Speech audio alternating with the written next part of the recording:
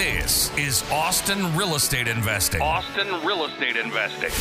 We'll be discussing real estate investing in Austin, Texas, and bringing you experts from all different sectors of the real estate game. Your host, Jordan Moorhead, is a real estate agent and investor in Austin and is here to help you get started or to build your portfolio and explore new strategies. Hi, this is Jordan Moorhead, and this is Austin Real Estate Investing. Today we've got Gabe Brodowski here, and he's going to tell us all about his experience investing in Austin, Texas, and how you can do exactly what he's doing too. Hey, Gabe, how are you? Hey, Jordan, I'm doing well, man. How about yourself? Doing great. Great to have you on here. I know we've been waiting to get this scheduled here for a while, and I can't wait to hear all about what you're doing here in Austin. Right on, man. I imagine I may have less insights to share on Austin real estate specifically than some of your guests, but maybe we'll branch out and touch on other topics as well. Yeah, we like to talk about Austin real estate, but then I think just general real estate investing applies almost everywhere. Yeah, the Austin market is different, and you need to tailor your approach to the Austin market, but it's important to have the general real estate investing principles down, no matter where you're investing. And that's what we like to talk about on this show. So, Gabe, real quick, who are you and how are you involved with real estate investing? So I've been a software engineer for about the last 7 years. Was just talking to Jordan before we started recording, telling him I'm leaving that W-2 job no later than January, and I'm actively looking to buy a small business in this area right now. So that's the main thing I have going on. I found myself for a couple of years up until about late 2019. I actually don't know how the idea of real estate investing got into my head, but I found myself saying things like, one day I'm going to, buy some multifamilies. I'm going to invest in real estate. It's just kind of an idea that got in my head. And then one day, I think it was around December of 2019. I couldn't even tell you what happened or what changed.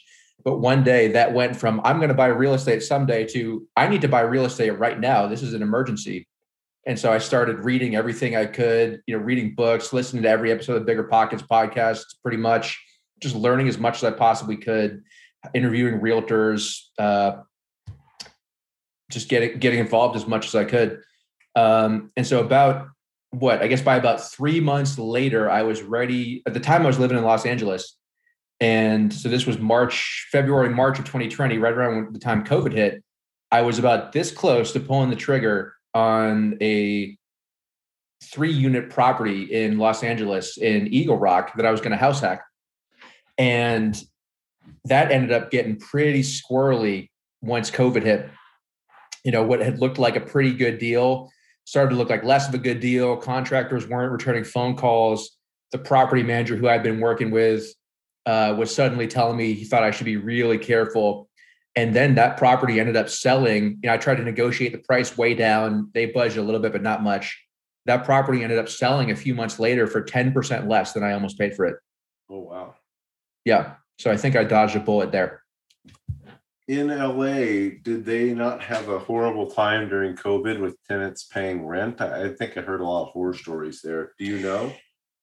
Yeah, I haven't followed too closely because I didn't end up buying in LA, and in retrospect, I'm glad I don't own any real estate in California. But yeah. I would imagine between rent control and eviction moratoria and all of that, I would imagine collections have been difficult. Yeah, I would be nervous to own real estate in LA specifically, but especially in California, anywhere. Very tenant heavy, not so much on the side of the landlord. Right. Just a little nervous. Of course, everybody's going to treat their tenants correctly, but you don't want to be able to have somebody sitting in your property and you can never raise the rent, nor can you get them out when they're not paying rent, which a lot of people are dealing with that right now. Thankfully, here in Texas, we are getting out of that, but I don't know when each individual state will get out of that. So I have a feeling if I had bought that property in LA with a long enough time horizon, if I could have just, rode out the difficulty this past year, I think on a long time horizon, 10, 15 years, I would have worked out well anyway. But sure. I ended up buying some real estate in Florida and Texas instead, which I feel great about. That's awesome. Yeah, I think definitely landlord friendly states compared to a friendly state there. Right. So I guess moving on then, why Austin? Why did you choose to move to and then invest in Austin? So I just moved to Austin with my fiance and our cat beginning of this year. I guess we moved very end of February, beginning of March. And, she and I had been talking for a while about like, where do we want to live long-term? We've lived a few different places together. Mm-hmm. We weren't sort of both in love with any of them. We lived in Denver together, in San Francisco, in Jacksonville, Florida, which is another place that I've bought some real estate. And we liked things about all those places, but we weren't in love with any of them. And, for any of those places, we couldn't really agree, like, this is where we would want to settle for 30 years. This is where we'd want to plant roots.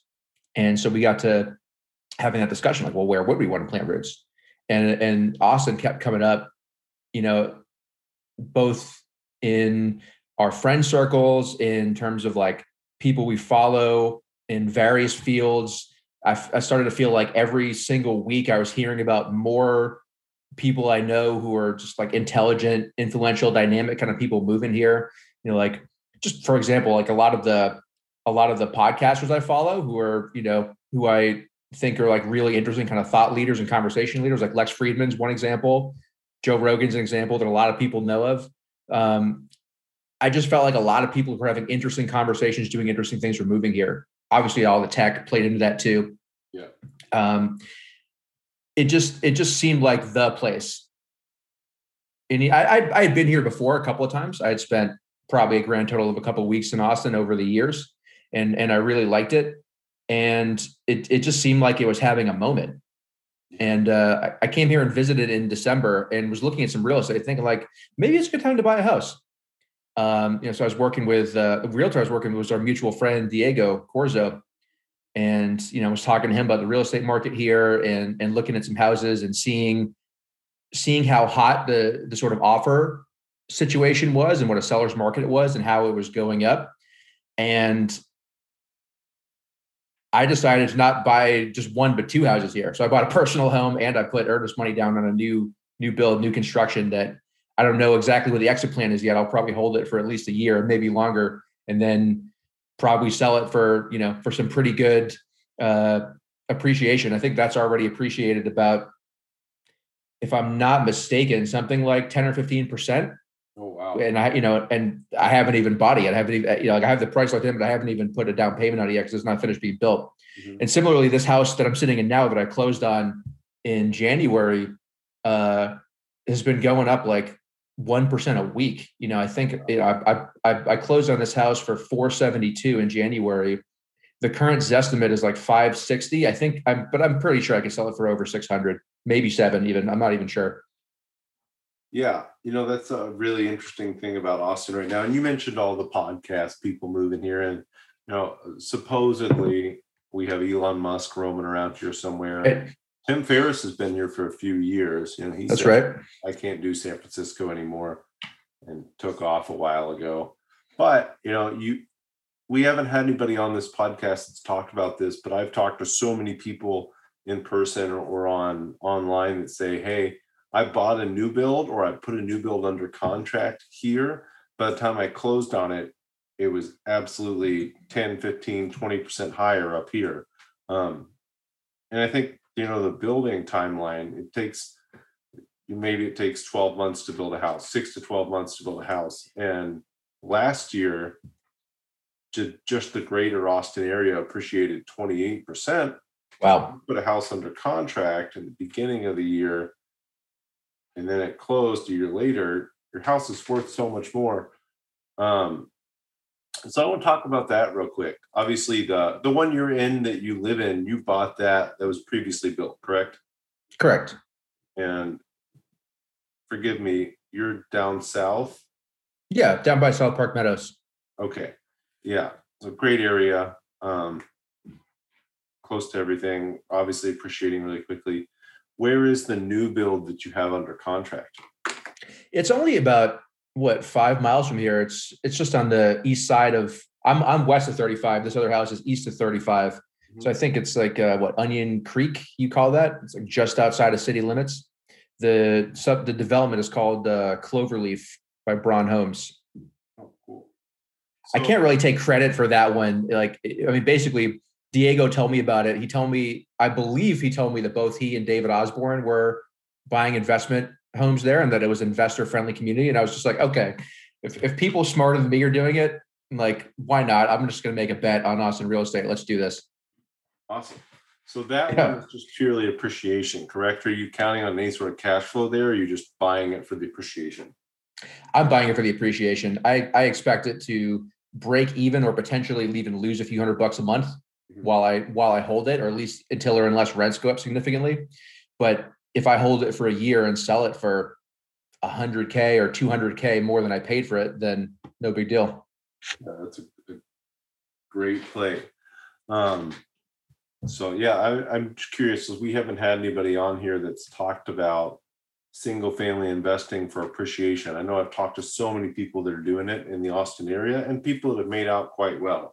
There's people. It's obviously risky. There's a reason why most investors say they'll only accept positive cash flow. Yeah. And I don't blame them. I'm not gonna. I actually honestly can't claim that this was like a super well-reasoned decision. It was almost more of like, so like the first little multifamily that I bought, that I house hacked in Jacksonville. Like I analyzed the hell out of every deal that I was looking at and like made sure I would only buy something that totally made sense. And then this one honestly was more like my gut says this is a good idea. Like it doesn't really pan out in terms of cash flow. I don't think it's going to cash flow. It'll break even if things go well. But I just feel like Austin's blowing up and I want to like put some chips on black. It's kind of more like it, to be honest with you. Yeah, absolutely. Love that. I think you have to, and like you said, a lot of investors will tell you, don't bet on appreciation, but I think there's a lot of other factors to pay attention to with the Austin market. People say, I only buy for cash flow. And I get that. I buy a lot for cash flow. But if you're buying in the Austin market and you can make it break even, or like you said, just lose a little bit, and you're in an area where 180 plus people a day are moving and all these big companies keep moving in, and it's just one after the other, you have to take some educated bets there. And I think they can still be bets, but like you said, you're probably not going to lose money on it. There's not any horrible downside there. Maybe you don't make as much as you'd hope, but maybe you just make a little bit. If you buy something and a year or two later, the area's grown by 180 people a day per day, it's hard to imagine that prices have gone anywhere but up. It sounds like you just said, hey, here's some people that have been doing this for a while in this area. They're doing it really well. I think I'm just going to go along for the ride here. And I think that is sometimes a great cheap heuristic is if you see someone who's really successful in a certain area and you can easily mimic something they're doing, it might be worth a shot. Yeah, some R&D, rip off and duplicate. Right. Yeah. So, you said this house is not built yet. When will you be closing on this property? So we just had some back and forth the other day about when the closing date's going to be. So I think it should be between 2 and 3 months from now should be the closing. Oh, cool. Are you having any delays from supply chain issues or labor issues or any of that kind of stuff? I mean, there have been delays because of the weather, because of all the rain. They haven't told me about any delays specifically related to supply chain, but this is, so it's Braun Homes. I don't know where they fit in terms of size of all these builders, but it's a pretty big multi-state organization, I believe. So I would imagine they have the economies of scale to be able to deal with some of those kinds of problems, or at least be able to like shield the end customers from them. But I haven't specifically heard about any of that. Yeah. The only negative thing that's happened to a client of mine on a new build is they ran out of brick. So they said, oh, so sorry, we'll have to give you stone. It's more expensive. We'll pay the difference. Here you go. So that's not bad. Stone house rather than brick, which they were totally fine with. Yeah. It's a nice free upgrade. Yeah. Yeah, I haven't had anything negative happening. I think all these builders are going to go out of their way to make sure things happen on the best schedule they can and the way they said they were going to. So yeah, I'm sure you will absolutely close on time, maybe a little late, but nothing crazy. So, Gabe, you said you've been in tech for a long time and you'd always thought about real estate investing. What specifically about real estate investing was attractive to you? Have you wanted to be part of GoBundance, the tribe of millionaires, but just haven't hit that millionaire status yet? Well, now you can, not even being a millionaire, by joining our new program, GoBundance Emerge. My name's Jamie Gruber, creator of GoBundance Emerge and member of the GoBundance community. And now you can join. GoBundance.com/emerge. GoBundance.com/emerge. Use code Jordan for $100 off this 12-week goal-setting program and mastermind that'll propel you to being a whole life millionaire. I think after a couple of years in tech, and by the time I started getting interested or thinking about real estate investing, this is when I was working at Airbnb in San Francisco.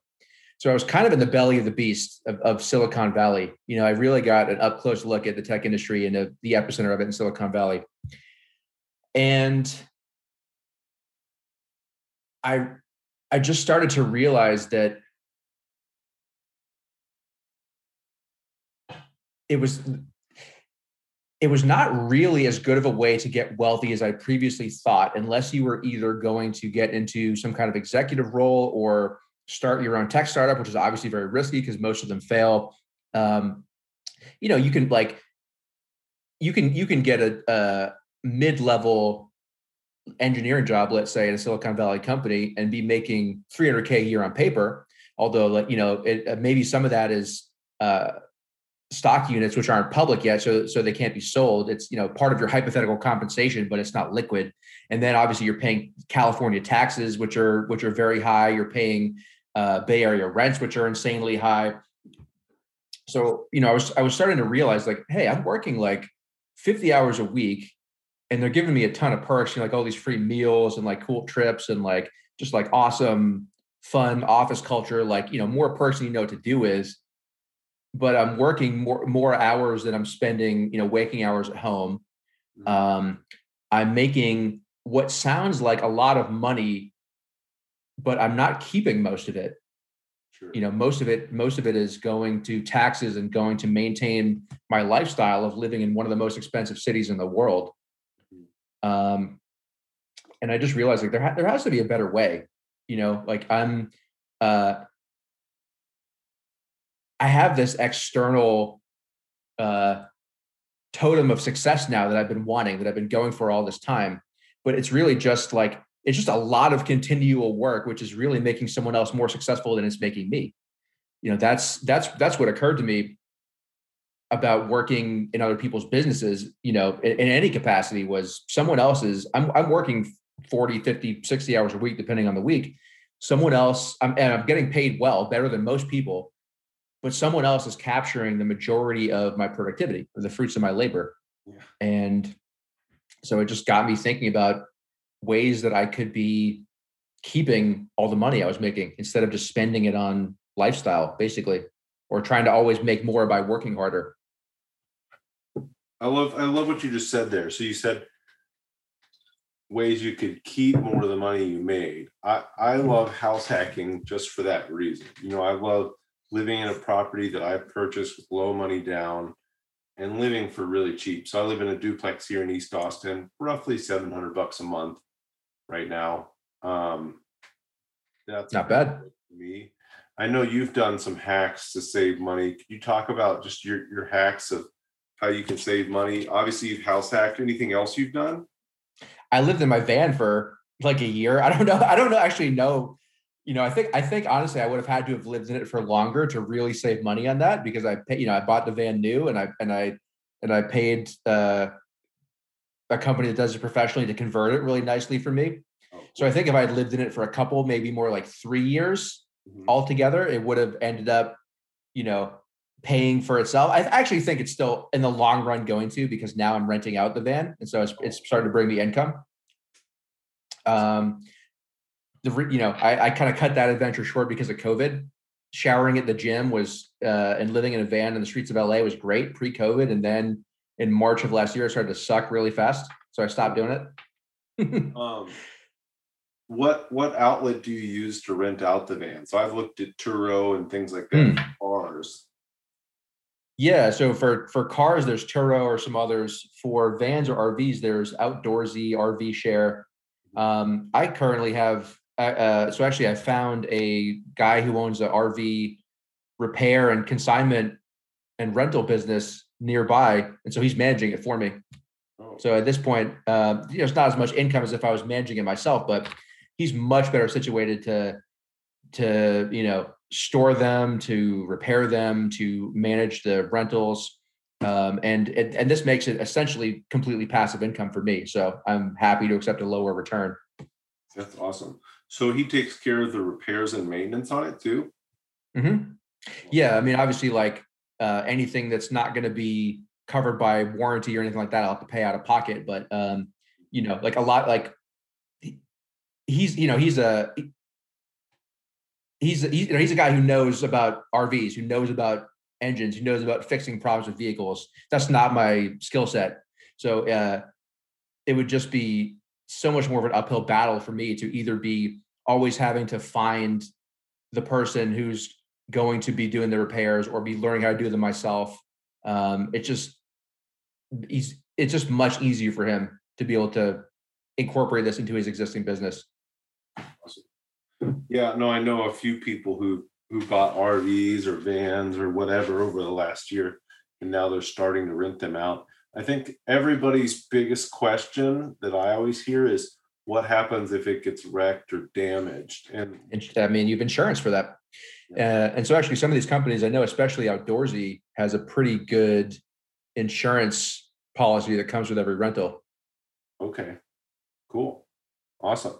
So another way to supercharge your house hack. So if you're working from home right now and you're house hacking, rental cars are an insane premium. Maybe rent out your car. If you've got a van or a camper or an RV, absolutely spot you can rent that out too. So I actually really love the model of having assets that are partially yours to use personally and partially rentals. Yep. So, like the van's getting rented out, but if I need it, so for example, I used it a couple of nights a few weeks ago. I, just drove over, picked it up and used it for my trip, brought it back. I actually did buy a bigger Class C RV that I've got them managing too. And as far as that goes, I'm on the list for a Cybertruck. So that's my plan for that, is to use it myself, just for fun, just like on occasion, and then spend most of the time renting it out. Yeah, that's awesome. I think a lot of people have vehicles or that they're not using, or RVs, campers. There's not that much risk in just renting them out. Rent them out makes money off of them. They may become an asset rather than a liability. Right. Huge when you're trying to reduce your expenses. All right, Gabe, we talked about this a little bit before the show started. Could you tell our listeners just a piece of advice you've learned on how to avoid a bad deal or something that's gone wrong with your real estate investing journey that you would go back and change if you did it again? I mean, an obvious one that every single real estate investor will tell you is you make your money when you buy. So don't pay too much, and like, don't fall in love with something. These are cliches for a reason. Don't fall in love with something that doesn't love you back. Don't overpay for a piece of real estate or a business or some inanimate thing that doesn't love you back. I feel like probably one of the best decisions I've made in my real estate investing career so far was to not pull the trigger on that first deal that I had under contract, even though I was like itching to get a deal done, but it was just starting to feel squirrely. And, my intuitions were kind of going in both directions. I talked to some more experienced people and they mostly told me don't do it. So I didn't do it. So that's, big one is like, if you're brand new, your mind might be trying to just talk you out of doing any deal out of fear. Yeah. But if a deal is questionable, if experienced investors are telling you that it's questionable at best, probably don't do it. There's always more deals. Yeah. And then on top of that, one thing you and I were talking about before we started recording is contractors.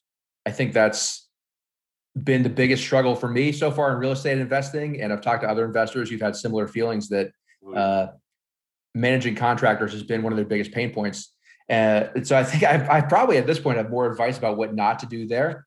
But so let's see. I mean, some things that I would advise people if they're just getting started is make sure you interview a lot of contractors, get like as many bids as you can.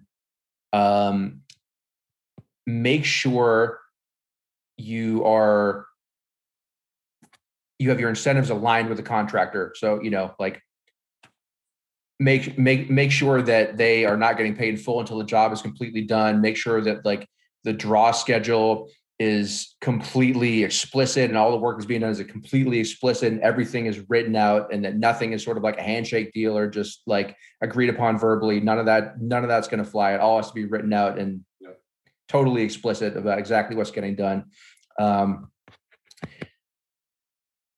I think probably one of the biggest mistakes I made with contractors is not firing them early enough. Like I'm thinking of one guy in particular who like I accepted a couple of his excuses or sob stories about why like he blew me off for a few days or why things weren't getting done when he said they were going to get done. And like in reality, I let that go on for a few weeks. I should have just fired him.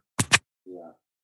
As soon as he started to become unreliable, I should have fired him then and there and just like moved on, cut my losses. And then one mistake I made with another contractor after that was taking his word for it that he would be able to start work on a specific date, which was like a month in the future at that point, or maybe a little more. And so we're sort of just like pausing and eating the carrying costs for that time. And then he was a ghost when the actual date came around. So actually, I actually don't know. I'm not sure I know what the solution to a problem like that is. I think part of it is some of those guys have so much work these days that they're probably not going to be interested in a job unless it's a big one, or they know that you have another one lined up for them. They know you have consistent work for them. Yeah. So maybe I would have focused more also on only trying to work with contractors who I could get personal referrals for, as opposed, I've found some of them I've found some through personal referrals, but also through like Facebook groups or things like that. And maybe I would lean more on personal referrals. I think people do care about their reputations. And so if you get someone who's your realtor friend tells you a contractor who's done good work for them, they don't want you going back to your realtor friend who's referred them to 100 people and telling them like, hey, that guy, wasn't really up to the job. So that would probably be a better way to source them than some slightly more anonymous way. Yeah, no, I love that. I mean, I think finding it through a realtor is a great way to find it. Because like you said, generally these contractors want to keep the realtors happy. But you already alluded to earlier there, right now, a lot of them are so busy, they just don't really care unless they think they can get top dollar for it, or that you're going to feed them a lot of work. So you really need to be particular with who you're using right now, especially. And I like one thing you said there earlier. Don't let fear of doing a deal just talk you out of deals, but talk to more experienced investors and talk through the deal. A lot of times, people who are not investors are going to tell you, no, don't do it. That's risky. That's bad. But you can talk to some other investors, say, hey, I've done stuff like that. Here's how it went for me.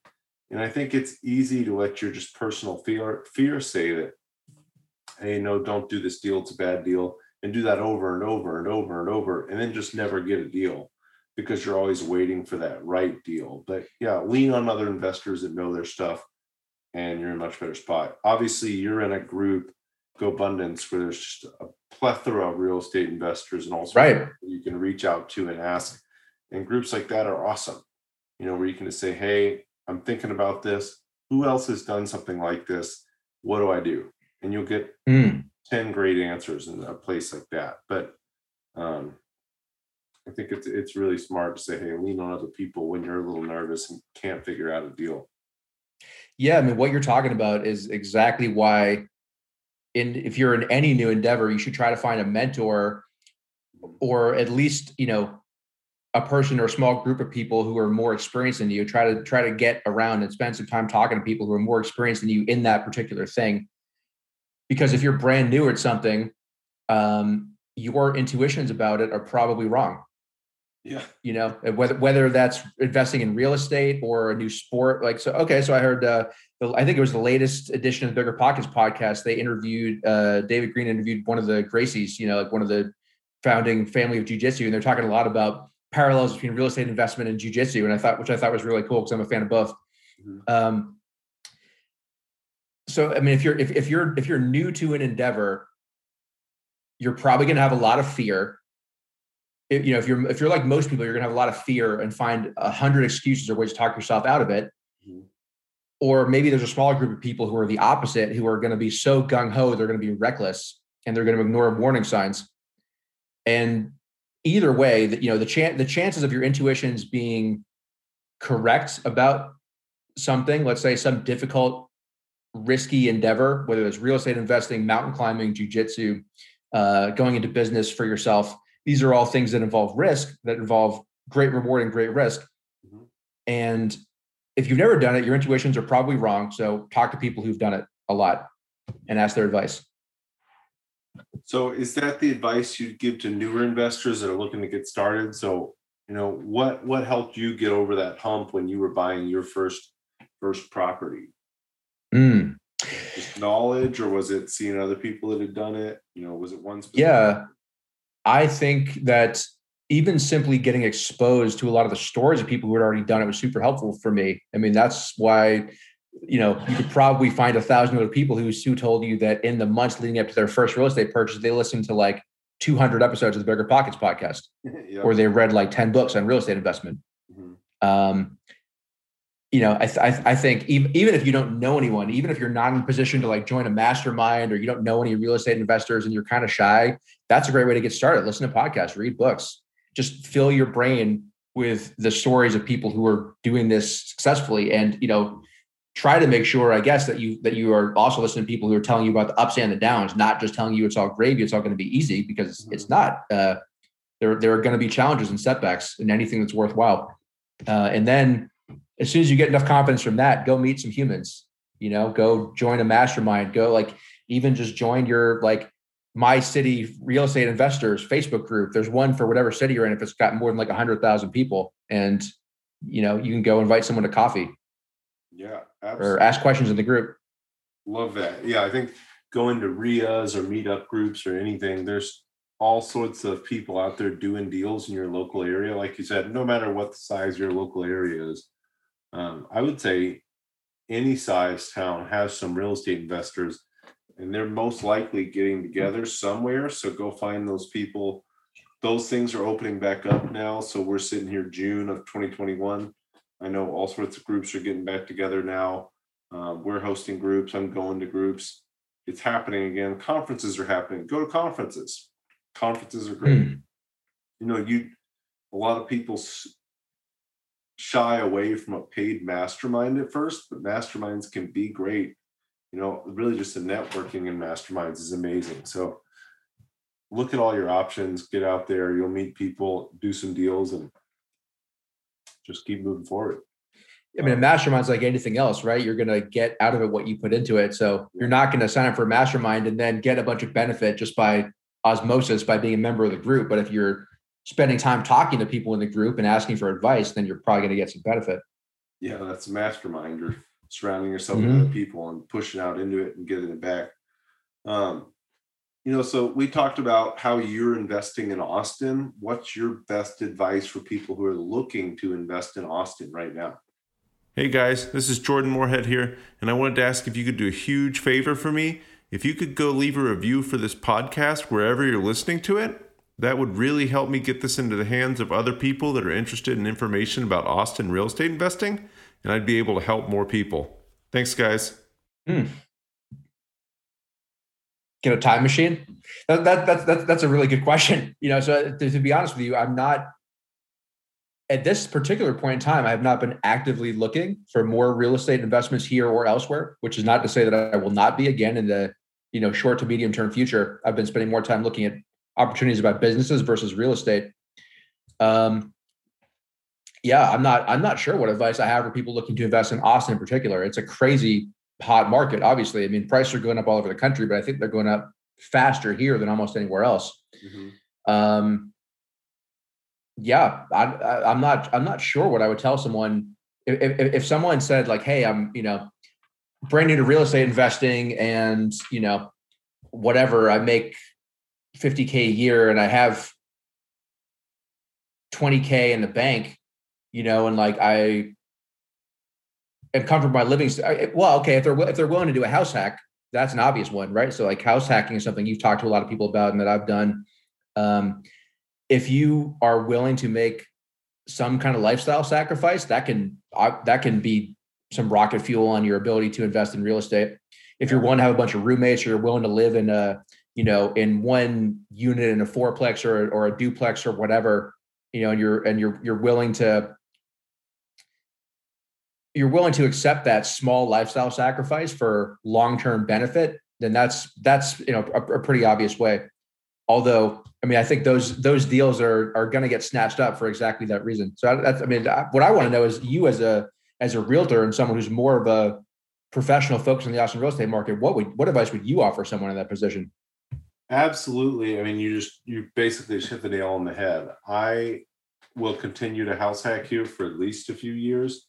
I recommend that anybody who's able to, like you said, sacrifice some temporary creature comforts for long-term gain, look into house hacking. There's so many ways. There's condos, single families, duplexes to fourplexes, all different kinds of stuff. Maybe you could buy a van and put it in the backyard and live in the van. I mean, you can get a single family and build an ADU. There's single families with ADUs. I'm a huge fan of house hacking in the Austin area. I think it could still work really, really well. Like you said, that they are harder to find than they may have been 2 years ago, a year ago. That doesn't mean you can't find them. I think house hacking can work in any market. So any market cycle and any geographic market. But I personally believe in house hacking quite a lot. I'm finding great house hacking for myself, great house hacks for myself and clients. So I think you can still do that right now. Like you alluded to, it's a little harder to find cash flowing investment property in Austin proper. If you get far enough away from Austin, you can start to make that work. But you really just have to look at the market and say, hey, what works, what doesn't, what can I do here? And absolutely, I think house hacking is a big one you can do in any market. So I love that. Were you, to sort of switch gears a little bit, were you, active investing or in the real estate market in 2008? No, I was in college in 2008. So I was not. I'm 32. So yeah, no. Yeah, I'm only a couple years older than you, but I was not financially savvy in 2008, didn't have any money, wasn't paying any attention. Yeah. So I guess what I'm wondering is, how would we know, if we're in another bubble, how do we know? What would the signs be? Or if we're not, then how would we know? What would the signs be? I wish I knew the answer to that question. I know that I don't know. I know that if I continue to buy assets that break even or cash flow positive, that I don't have to worry about it so much. Because I know people who bought houses in 4, 5, and 6 in the last cycle. And yeah, the prices were going up, and up, but they were able to hold them through the downturn because they were cash flow positive. So I think for me, I know I don't know, and I just do that to be sure. Fair enough. Yeah, and you heard a lot of stories about people being underwater on their mortgages and how terrible that was. But the thing is, most of those people, if they could wait it out for a few years, they would no longer be underwater. Oh yeah, yep. So sometimes the answer to a problem is to wait. Just wait. Yeah. It's hard to do. I mean, I've had shifts in assets that I've been holding, and it's hard to hold on to an asset when you see the value drop considerably. I have not held real estate during any sort of shift like that, but I've had stocks and crypto and other things where the values drop considerably while I've been holding it, and every inch of your body screams, just get rid of it. It's a loser. Dump it. Don't have anything to do with it. Be done.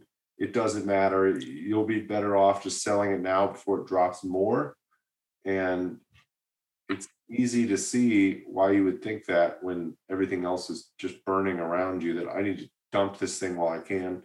But just like you said, if you have real estate and it makes sense to hold on to it, just keep holding it and you'll get back to where you were, or higher in the future. So real estate has never gone down so much that it hasn't been up above that in 10 or 15 years later. Mm-hmm. So I think it's smart, just hold on to it. If something bad happens, make sure you've got good long-term debt. If you have a 30-year fixed rate mortgage, you really don't have anything to worry about. And what you're describing is, in my mind, a lot of the reason why most people who have a little bit of wealth don't manage it themselves. They'll have, a financial advisor they pay 1% a year to, or whatever. I think what separates them from people who are comfortable owning their own financial decisions is that sort of like emotional fortitude, almost, that ability to, take a look at your investments one day and feel that drop in the pit of your stomach, like, oh, it's losing money, like, the little panicky, butterfly feeling, be able to experience that and still stay the course and not make panicky decisions. Yeah, no, it's easy. It's not easy to not let your emotions get in the way. So absolutely easier if somebody else is helping you out with it. So we've talked about all sorts of stuff. Do you have a favorite business or mindset book that you like to recommend to people? Obviously, you read a lot of books getting started in real estate investing. Was there one that stuck out? So the book that just came to mind isn't a real estate specific book, but you mentioned business. The book that came to mind was the E-Myth, or at least the E-Myth Revisited was the version I read.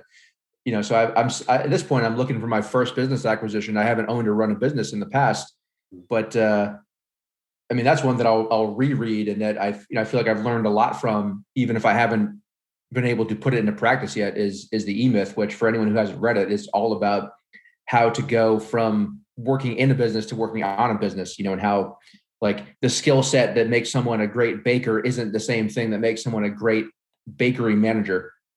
And I think, a lot of that also applies to real estate investing.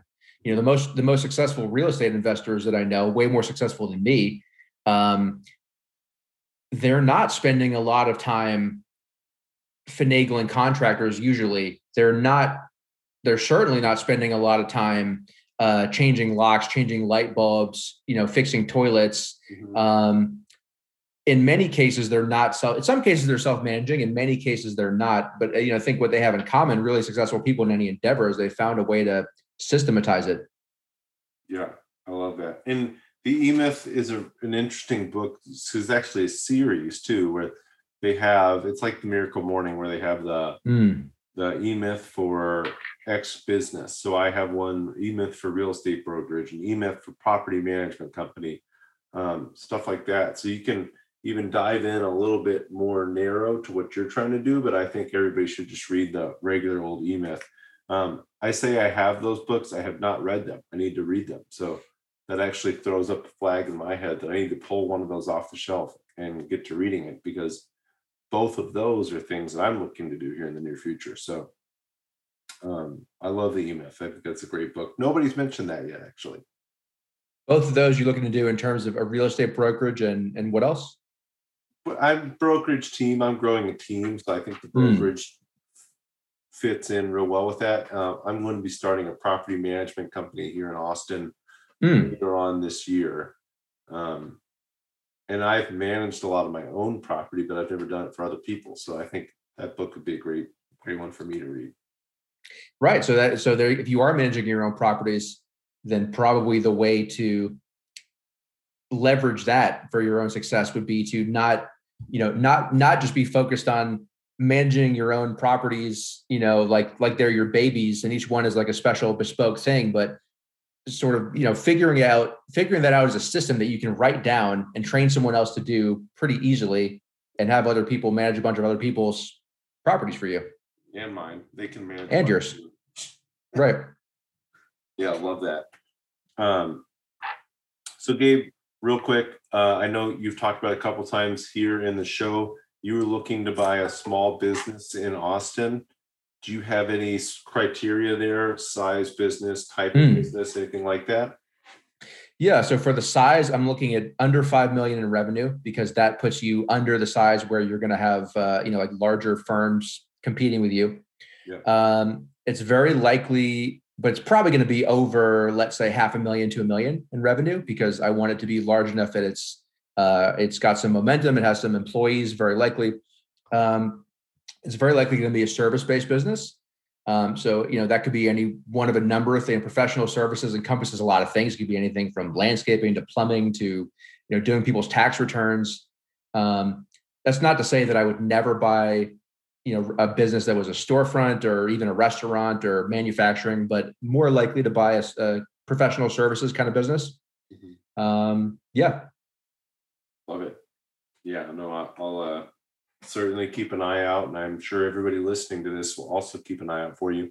If they do find a business you may be interested in, or they just want to reach out to you, how can people get a hold of you? By all means. So I'm not super active on social media, but I am on there. So you can find me on Facebook. If you just search Gabe Radovsky. I think I have like a distant relative with a very similar name in the Czech Republic, but there's only one in America, I'm pretty sure, which is me.